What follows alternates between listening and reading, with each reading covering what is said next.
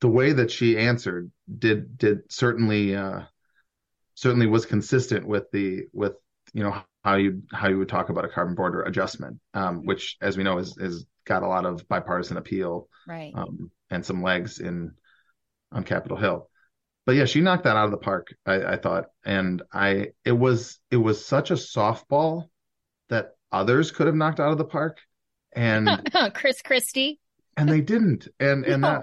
I thought that was disappointing. Although there was another part of that answer or that question, the back and forth, that kind of warmed my heart, which was the to borrow a phrase from Jonah Goldberg, the cathedral of asininity that Ramaswamy constructed in his ridiculous response was booed thoroughly by the Milwaukee Republican Party audience.